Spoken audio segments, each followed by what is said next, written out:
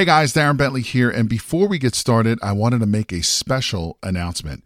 We have officially opened registration for the Private Money Conference, which is a 3-day live event where you will learn directly from Jay and his team how to raise thousands of dollars in private money to fund all of your real estate deals. Now, in today's changing market, more and more people are losing out to other investors because most of those investors have the cash to fund these deals. Did you know that you are missing out on 87% of the real estate deals out there because you don't have access to private money? Sadly, most real estate investors don't even know this is the reason why they continue to lose deal after deal. And with everything that's happening in the market today, you absolutely need every advantage available to you.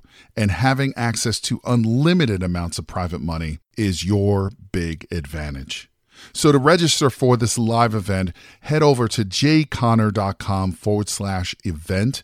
Again, that is jayconner.com, jayconner.com/event, where you will be able to lock in your seat for this live in-person 3-day event, which takes place June 12th, 13th, and the 14th in beautiful North Carolina. But you got to be fast because there are a limited number of seats, and when they are gone, they're gone. So again, to take advantage of this incredible event and to learn how to raise all the private money you'll ever need directly from Jay Conner and his team, head over to jayconner.com/event. Again, that is jayconner.com, jayconner.com/event. Now let's get into today's episode.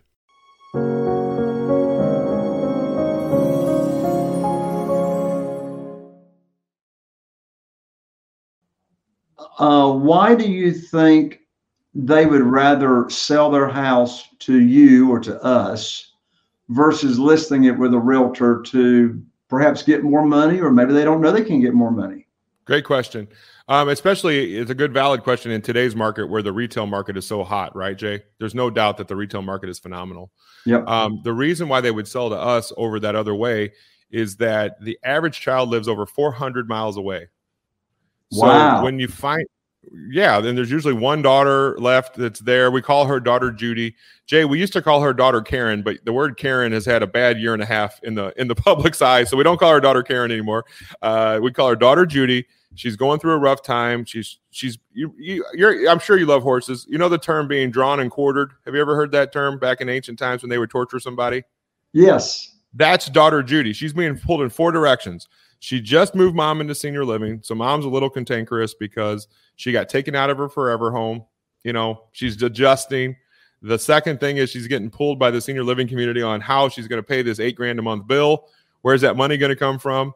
Then she's getting questioned. Every decision daughter Judy makes is being questioned by her brothers and sisters who don't live in town. They live over 400 miles away. That daughter Judy's making a mistake. Mom's not doing the way she is. One of the kids has their head in the sand about what's going on, and one of them always thinks that the house is worth $1 million too. So all this burden falls on daughter Judy. Then the fourth thing is daughter Judy's still married. You know, when I say daughter, she's in her 50s and 60s dealing with her 70s and 80-year-old parents. And so she has a life. She has a needy husband. She has kids. She has her own life. She doesn't have full-time schedule just to go run and help with this whole situation. And so you ask why they would sell to me over someone else. They've gotten at least 3 pieces of bad information, or 3 negatives happen. So they just found out mom has to move into senior living. The doctor told them. That's 1. The second thing is they just found out how much it costs to move mom into that really shiny place. That's 2. The third one is usually the realtor. The realtor walks in. Everybody knows a realtor. The realtor walks in and says, clean this place out. Then do this list of updates before we get it ready for the market. Well, with the average kids living 400 miles away, yes, the market's good right now, but I'll show you a million pictures on my phone of what these houses look like.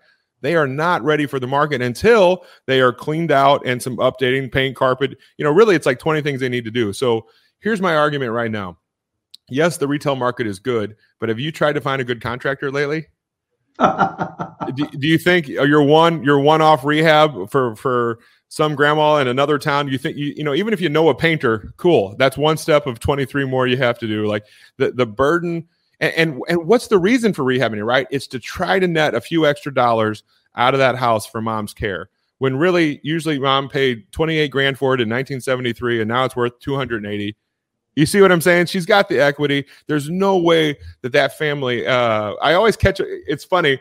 I always say, a family always says, "Well, we might rehab it ourselves," and I always laugh because these families, even families that get along, don't get along during this process.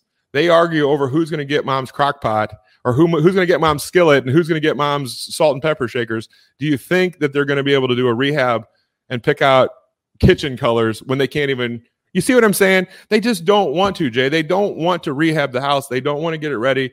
They want somebody that's going to come in and treat them fairly. And because the market's moving so fast and going up, I think the offers that they're getting right now, they're definitely not lowball. They're really based on us as investors. If I can do a $60,000 rehab for $40,000 because I do this at scale, well, there's my $20,000 profit, right? Where that poor family might very well spend $60,000 on the rehab plus 6 months of their lives to net the same amount. Well, who in the world would go through that trouble to net the same amount? It doesn't make any sense.